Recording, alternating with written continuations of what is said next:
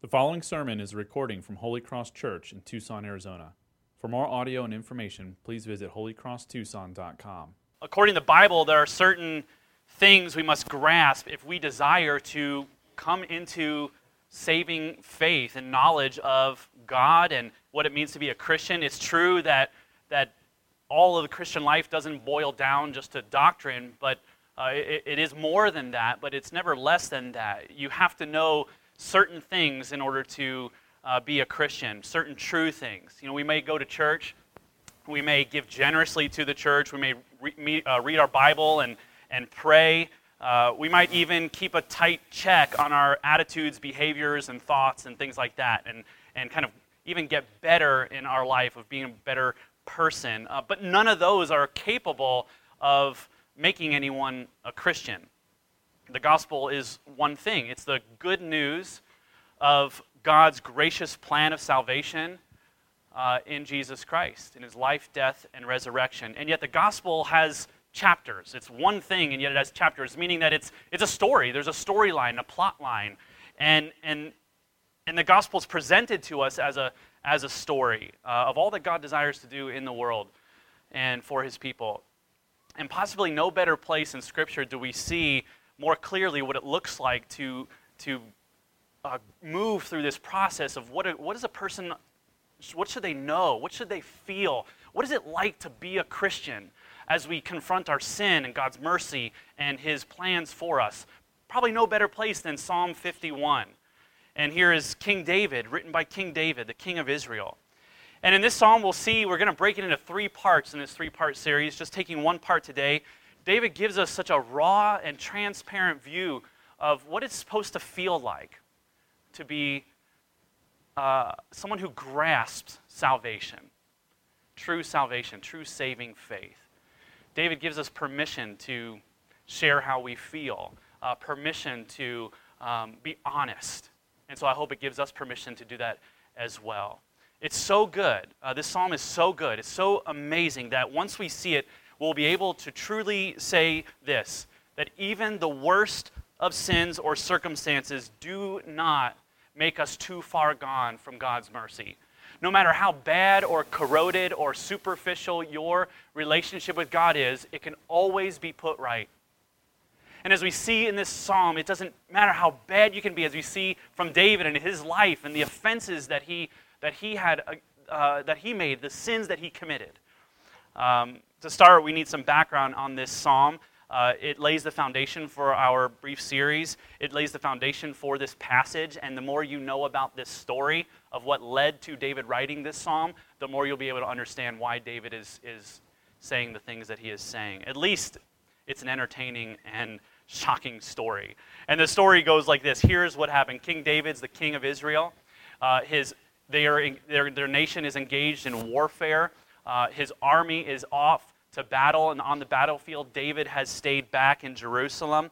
One day he goes on the rooftop of his house, and he sees in the distance a beautiful woman bathing on her roof. Right? Something that we do every day. And she's just bathing on her roof, and he commands that she comes. It's Bathsheba. Bathsheba is the wife of Uriah, one of David's strongest soldiers, that he's off to battle. David commands that she be brought in. He commits adultery with her.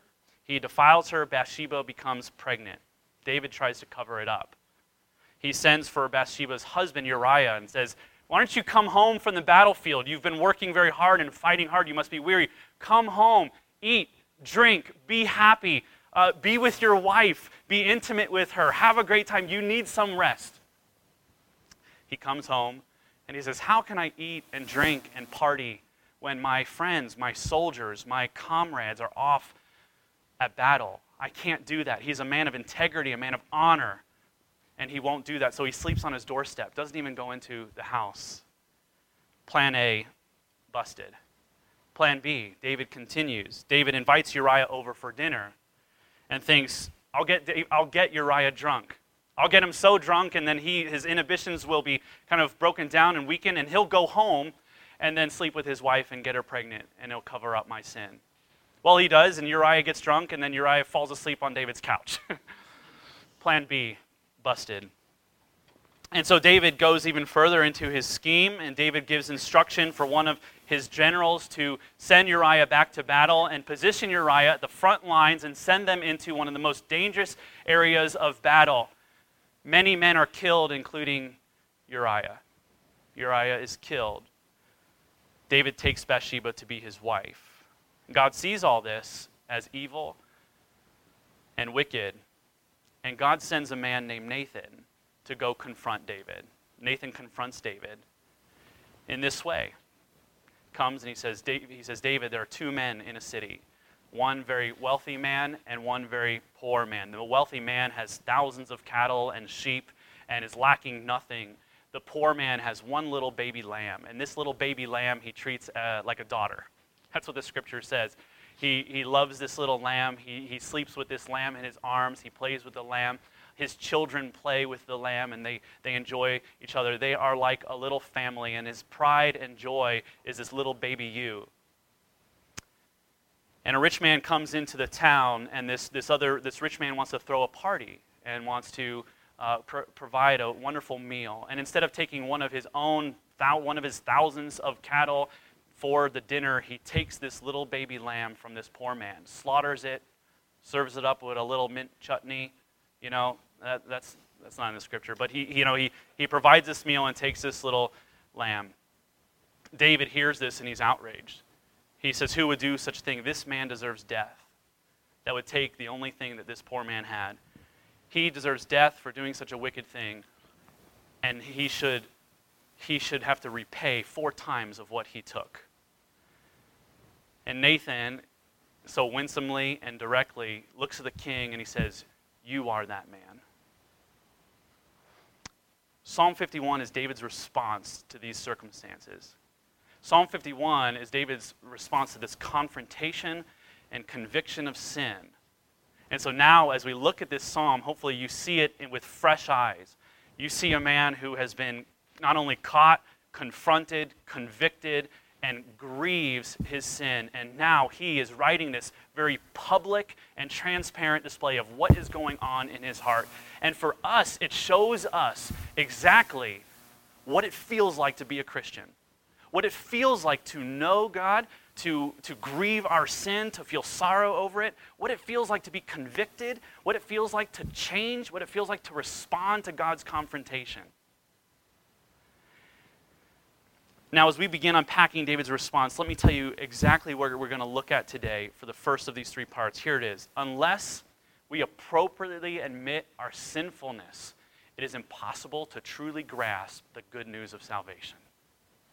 Unless we appropriately admit our sinfulness, it's impossible to truly grasp the good news of salvation. David grieves his actions. He takes a long look at himself, and he's crushed with sorrow over them, and he turns from sin to God for help, crying out for mercy. And that's exactly what we must do if we desire to take hold of God's gift of salvation. You may say, well, that is completely appropriate response for David. I mean, look at what he has done. What a horrible man. No one would condone such behavior or actions. In one day, look at what he has done. He's coveted another man's wife. He has committed adultery, likely through rape, or at least through a very evil abuse of power. And finally, premeditated murder. He should admit his sinfulness. If there is sin, this is what it looks like. But we can't look at Psalm 51 as a story of one man's experience. That's not what it's meant for. Psalm 51 describes for us God's only way of salvation for everyone. Because God created us to enjoy Him, to adore Him, to love others. By living the way that we were called to live, we would have lived life completely satisfied and in peace and enjoyed a perfect world. But instead, the whole of human race rebelled against God, turned away from Him, against His authority, and instead of living for God and for our neighbor, we live lives of self-centeredness. And the result of this rebellion against God is brokenness in every area of life. Physically, psychologically, emotionally, relationally, brokenness everywhere. Everything good that God has created is now broken and under the curse of sin because of our choice to not choose God, to not obey God. And David's response is our only way out of it. The Bible provides one way out of this place that we have found ourselves, one way out of the place that David has found himself. I'll highlight two things in these first few verses that were read today that we need to know to truly grasp the good news of salvation. The first is a godly sorrow over the sin, and the second is the gift of confrontation. Let's look at the first. Godly sorrow over sin. What is that? What is godly sorrow? Does it mean that we feel remorse, regret over what we have done? Well, not exactly. Even unbelievers can feel remorse over what they have done, so that can't be it. Does it mean feeling guilty and really wanting to be better? No, of course not. It's very possible to feel guilty when you're not, and to not feel guilty when you are. There's such a thing as false guilt. Right? You ever felt bad for something that you shouldn't feel bad for? And so guilt even isn't an indicator that we have the right kind of feeling about our sin. So what is it? What's the difference between godly sorrow and worldly sorrow? One leads to saving faith and the other does not. I'll give some examples of how we might express worldly sorrow in our life in a bit, but first I want to look at David's response so we can see what it looks like, characteristics of godly sorrow. Here is the heart of David's confession. Have mercy on me, O God, for I know my transgressions and my sin is ever before me. Against you, you only have I sinned and done what is evil in your sight. David gives us a picture of what this looks like. Let's focus on these three. I highlighted three kind of phrases in this confession for us. First, he acknowledges his transgression. He acknowledges that he's sinned. But what is it? What is sin? It's a transgression. Transgression is rebellion. It means an uprising against authority. Some translations, maybe yours, has words like debts or trespasses. You know, I've trespassed on accident. I have fallen into debt, not willingly. That's not what this is talking about. David doesn't just admit that he did something wrong. He admits that he asserted himself against God's will in order to do what ultimately he just wanted to do. David here knows, he's like, I know what I should have done, and I didn't want to do what you wanted me to do. I wanted to do ultimately what I wanted to do, and I did exactly what I wanted to do. That's a transgression. That's a rebellion. Ultimately against your authority in my life. I didn't want to do what you want to do. I didn't want to follow what you said, and so I didn't. True godly sorrow requires that we take an honest look at ourselves and become convinced that we have, in fact, chosen our way over God's way. It requires that we look into our heart and say, yeah, I've done what I wanted, even when I knew that this isn't what God has asked me to do. That's true godly sorrow. It's a part of godly sorrow. Take an honest look at yourself. If we desire to have godly sorrow over the sin in our life that leads to saving faith and really grasping the gift of salvation for us, we must first stop and take an honest look at our life. Isn't it amazing that David could do such horrible things, knowing him, knowing his history, knowing God's call on his life?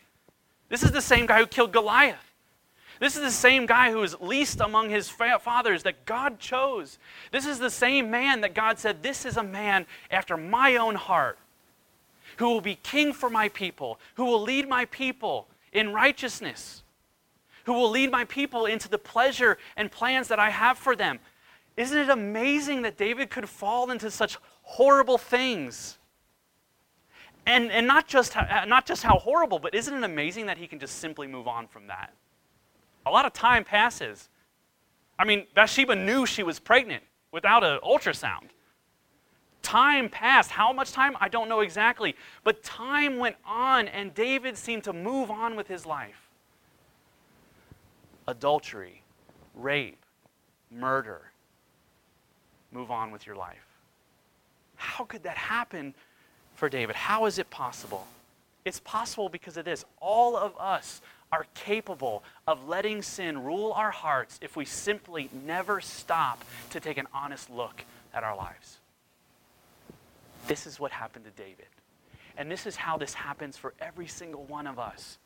We can do this. We can fall. How does a good person, seemingly good person, fall into such horrible things without remorse? We're all capable of it. And all you have to do is stop being honest about what's going on inside of you. Stop looking at your heart. Stop looking at your emotions, your dreams, your desires. Stop looking at what you want. Stop looking at what God has asked of you. And this is what happens. We're capable of being like David in this way. It's so uncomfortable to slow down and to ask ourselves, what kind of life am I living, and is this the life God has called me to live? Anybody want to do that? I don't want to do that. It's really uncomfortable. That's what you made me do on my sabbatical. What are the things ask yourself this, what are the things that my mind wanders to when I get to think about anything I get to think about? What hopes and dreams do I entertain? What passions go unchecked? What attitudes are unwise and reckless in my life that I am giving myself to? What habits am I engaged in? What books am I reading? What people am I listening to? What is the music that I listen to doing to my communion with God? What opinions and influences are most important in my decision making in my life? Whose influence and whose opinion do I listen to most? Are you asking yourself these questions? It's uncomfortable to take an honest look at our life. And it is part of our fallen human nature to come up with hundreds of strategies to avoid asking questions just like these. We are skilled at it. David does it. How do you do it? What strategies do you use to avoid being honest with what's going on in your life? Let me ask you a simple question, maybe not so simple. Nothing I do is simple. What kind of life are you living? What kind of life are you living? The first call from God to us is to be honest. That's the first call in this passage, is to be honest. To stop arguing with ourselves, to stop arguing but examine ourselves, and if we do, we will see that we have much to confess, much to repent of, many strategies that we have used to avoid honestly looking at our lives and confronting God with who we are. The first call to God, from God to you, is, will you be honest? Will you be honest with yourself? You know what's going on. You know what you desire. You know what passions have captivated your heart. And you know what God is inviting you into. What strategies do you use to avoid an honest look at God? Get lost in work. That's a popular one. Get lost in a TV series. Get lost in the Bible. What? It's possible to avoid God and an honest look at our heart by just getting lost in theology. I don't have to look at myself if I just keep looking at God.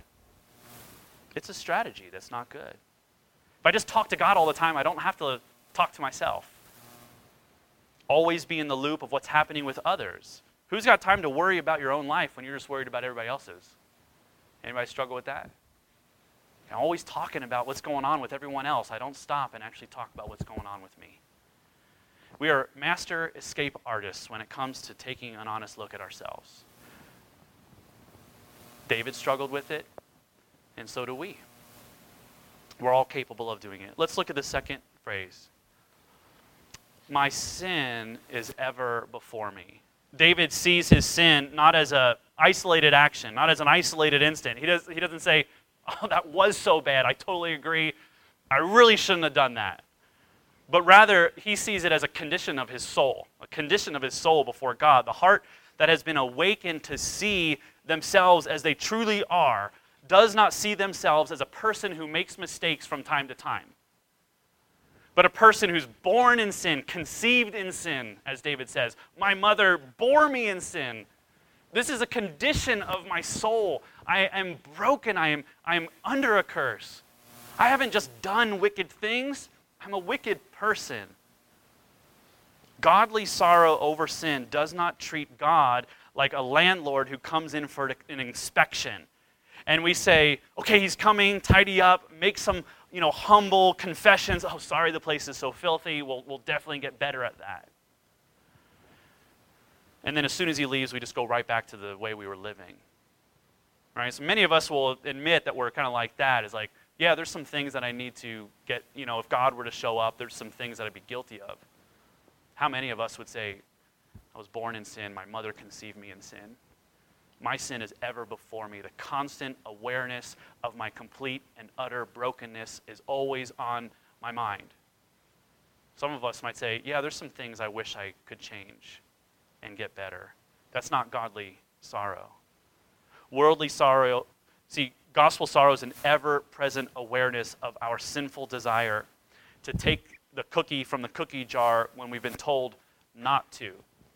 Worldly sorrow is the child who feels bad when mom and dad find out. That's worldly sorrow. Godly sorrow says, I have this desire in me to disobey mom and dad, and I know that about myself, and it troubles me greatly. Worldly sorrow gets caught and says, I promise I won't do that again. Do you see the difference? Finally, godly sorrow knows the essence of our sin. Looking at this third part, against you only have I sinned and does what is evil in your sight. He does not say, I've sinned in my sight. That's not the person I want to be. He says, he doesn't say, I've sinned in my friend's sight. I've really let down my friends. I've let down Uriah. I've let down my family. He doesn't say, I've sinned against in my culture's sight. This isn't really making myself to be a good citizen. I'm sending people into battles that they shouldn't be in. He doesn't say, I've sinned in my parents' sight. He says, I've sinned in your sight. I've sinned in God's sight. He's not saying I didn't offend anybody else but God. He is saying, ultimately, my offense is against God, a rebellion against him. He knows the essence of his sin. This is the essential difference between worldly sorrow and godly sorrow. We realize that our sins are not simply bad actions that we need to change. They are primarily offenses against God and him alone. Why should we feel this way? Let me put it this way.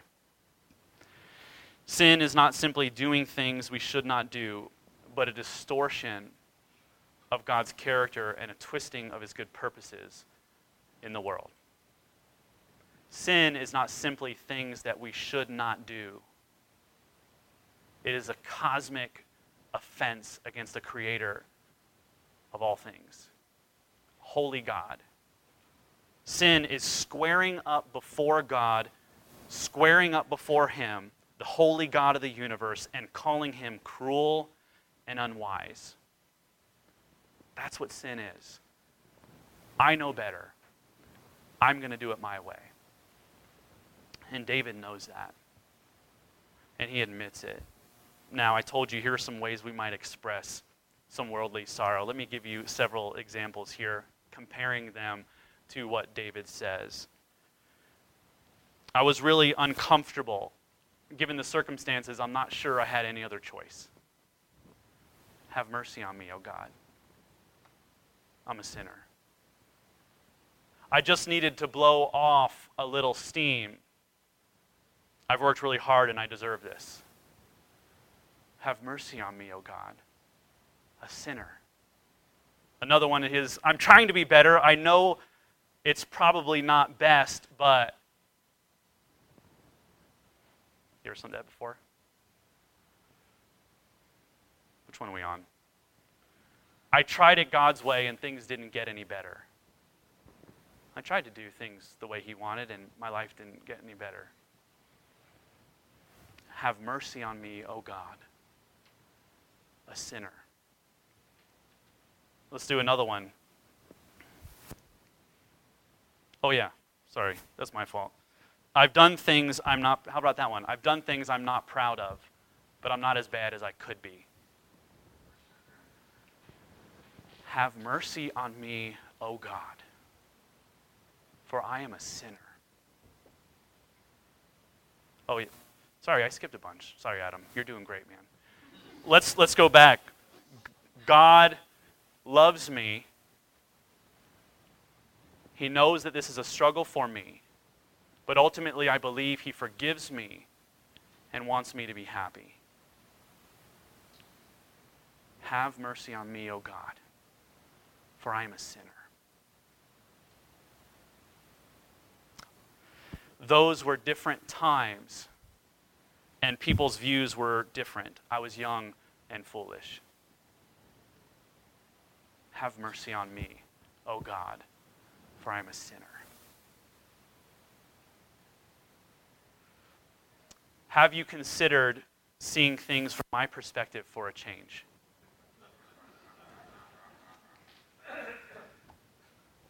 Have mercy on me, O God, for I am a sinner. The last one. Is it the last one? Yeah, but what does that word really mean in the Greek? Yeah. I get this more than you think. More than you think. Yeah, but what does that really mean in the Greek? You're a sinner. Have mercy on me, O God, for I am a sinner. David shows us the only way.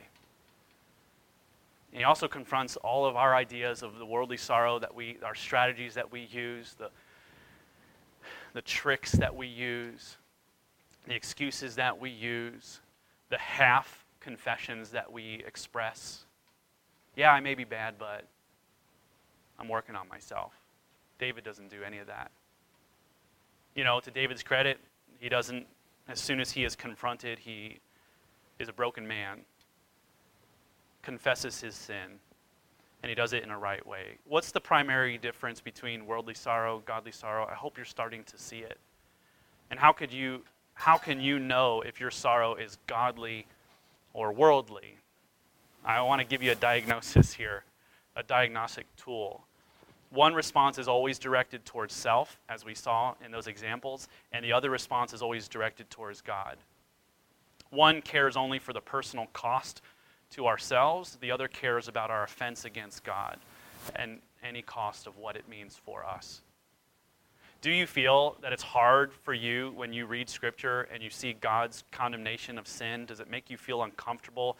Maybe even how I'm talking about it today? Does it make you feel like, gosh, this is kind of tough? I mean, do we really need to be this dramatic? Do you feel that God's being a little too strict?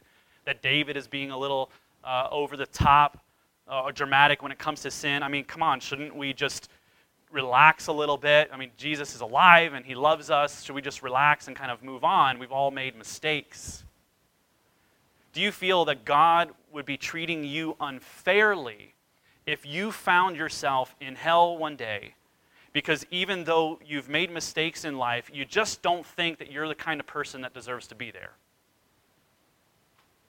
I would say that the test of godly sorrow is this: that having looked at yourself and at your own heart, you would say to yourself, I deserve nothing but God's judgment. And if God condemns me for eternity, I would not have a single complaint against him. Can you say that? Do you think that's unjust? Do you think that's unreasonable? This is the only way to godly sorrow. Because this is the condition that all of us find ourselves in. If any single thing happens to me that is unfavorable, what offense do we have to God? None. We have no offense. For God is holy and we are sinful. Wouldn't it be cruel if I ended right now? Wouldn't it be cruel if I ended the sermon right now? Maybe not. I'm not going to end. Where's the good news? You know, here's this little thing. As you're reading Scripture and you're reading your Bible and you're wondering, like, how do I find the good news in Scripture, even in really tough passages like this? Here's a quick little tool. Ask yourself this: What is God doing? How is God acting? Because wherever you see God, you will see good news.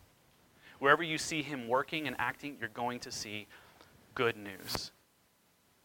How will things be put right? Where is our hope for the one who sees their own sin? Where is the hope for David, for you?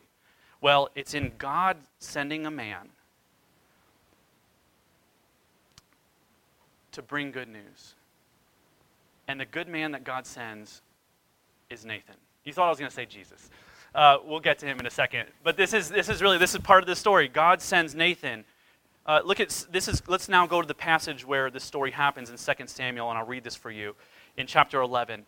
When the wife of Uriah heard that her husband was dead, she lamented over her husband, and when the mourning was over, David sent and brought her to his house, and she became his wife and bore him a son. But the thing that David had done displeased the Lord, and the Lord sent Nathan to David.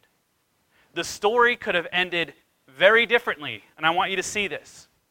The thing that David had done displeased the Lord, and David lived the rest of his life in torment in the consequence of his sin. That's how the story could have gone. But it doesn't go that way. And the thing David had done displeased the Lord, and the Lord sent Nathan to David. The thing that David had done displeased the Lord, and God sent someone to convict him, to expose him, and to invite him to repentance. Nathan called David to repentance, to confess his sin, to take an honest look at his heart, to cry out for God's mercy, to turn to God and his steadfast love. Repentance is admitting our sin as God sees it, turning to the only hope that we have, which is God himself. As clear as David is confronted with his sin, he is also clearly reminded of God's promise, of his love and his mercy. He pleads with God in our passage in verse 1-2. Have mercy on me, O God, according to your steadfast love, according to your abundant mercy, blot out my transgressions. Wash me thoroughly from my iniquity and cleanse me from my sin. David says, blot out my sin. Not simply, please forgive me of this horrible thing I have done. Do you see the difference? David is using blot out this. He's talking about like taking this dirty bowl that's just filthy. And he says, wipe it completely clean until there is absolutely no trace of filth inside of it. Make it sparkle. No guilt would remain, but be completely removed. Nathan is paving the way for one who would come later to finally bring completion to this prayer so that it will ultimately happen for David and for anyone who repents of their sin and turns to the steadfast love of God. Nathan is paving the way for Jesus. God looks upon our sin and our guilt, and instead of turning a deaf ear and a blind eye to our suffering, he sends Jesus. The story in 2 Samuel 11, we could put ourselves in there. And the thing that you have done displeased the Lord. So God sent his only Son to die for us. The thing that you did grieved the Lord. He saw your heart as wicked. Your sin is ever before you. And he doesn't leave us there. He sends Jesus. The incarnation of Christ, God looks at the world as it was, and he had pity on his people, and he placed himself into our suffering. Not only did he come to us, he substituted himself for us. God would never be satisfied if David said, my bad, the whole adultery and rape and deceiving and murder thing, I'm truly sorry, but it's good that you are a loving and forgiving God. He'd say, doesn't work like that. Doesn't work like that. God demanded punishment. And in order to spare us, he received Jesus in our place on the cross, the rejection and condemnation that you and I deserve. And David is pleading for this, not knowing exactly how God would answer his cries for mercy, but God knowing. Starts with taking an honest look at ourselves, confessing our sins, repenting of our sin, turning from sin, turning to the promise of God, and seeing that God demands punishment still, even though he is a loving God. He is a just judge, and sins will not go unpunished, and so he receives the punishment of Jesus in our place. That's how Jesus makes it right. But how can we be made right? That's how Jesus makes it right and satisfies God. How can we be made right? Through faith. Only through faith. By faith in Jesus, our sins can be forgiven, and we can be assured of the hope that awaits us, that God has washed us clean, that he has wiped the bowl and no blemish remains, and one day we will be completely free from the torment and the temptation and the burden of sin in our life. No condemnation for those who are in Christ Jesus, but life forever with God. Faith does not mean that we believe in Jesus and then simply just try harder to be what he's asked us to be. Saving faith is transferring our trust away from ourselves and placing our trust in Jesus. It means saying, God, accept me not because of what I have done or ever will do, but accept me because of what Jesus has done in my place. The gospel is not something that we do for ourselves to be forgiven. It's something God has done for us. David knew that this would be his hope. Do you hear him pleading, have mercy on me? My only hope is if you do something for me. There is nothing that I can do to restore our relationship. The gospel, David knew that this hope was not going to be found in the amount of work that he did, but in God's work for him. Have you taken a close look at your life? Now take a close look at Jesus. See him crucified for you. See him calling you to repentance. The first word, the first phrase out of his mouth as he began ministry was repent, for the kingdom of God is here. Here's the answer. Here is your hope. To trust in the unfailing love of God, to take an honest look at our need for him. And he calls you to faith. He calls you not to simply emotional certainty of like, I feel better that he loves me and cares for me. But he calls you to act upon your will, to place your trust in him and to rest in him. You can give yourself completely to him because he has given himself completely to you.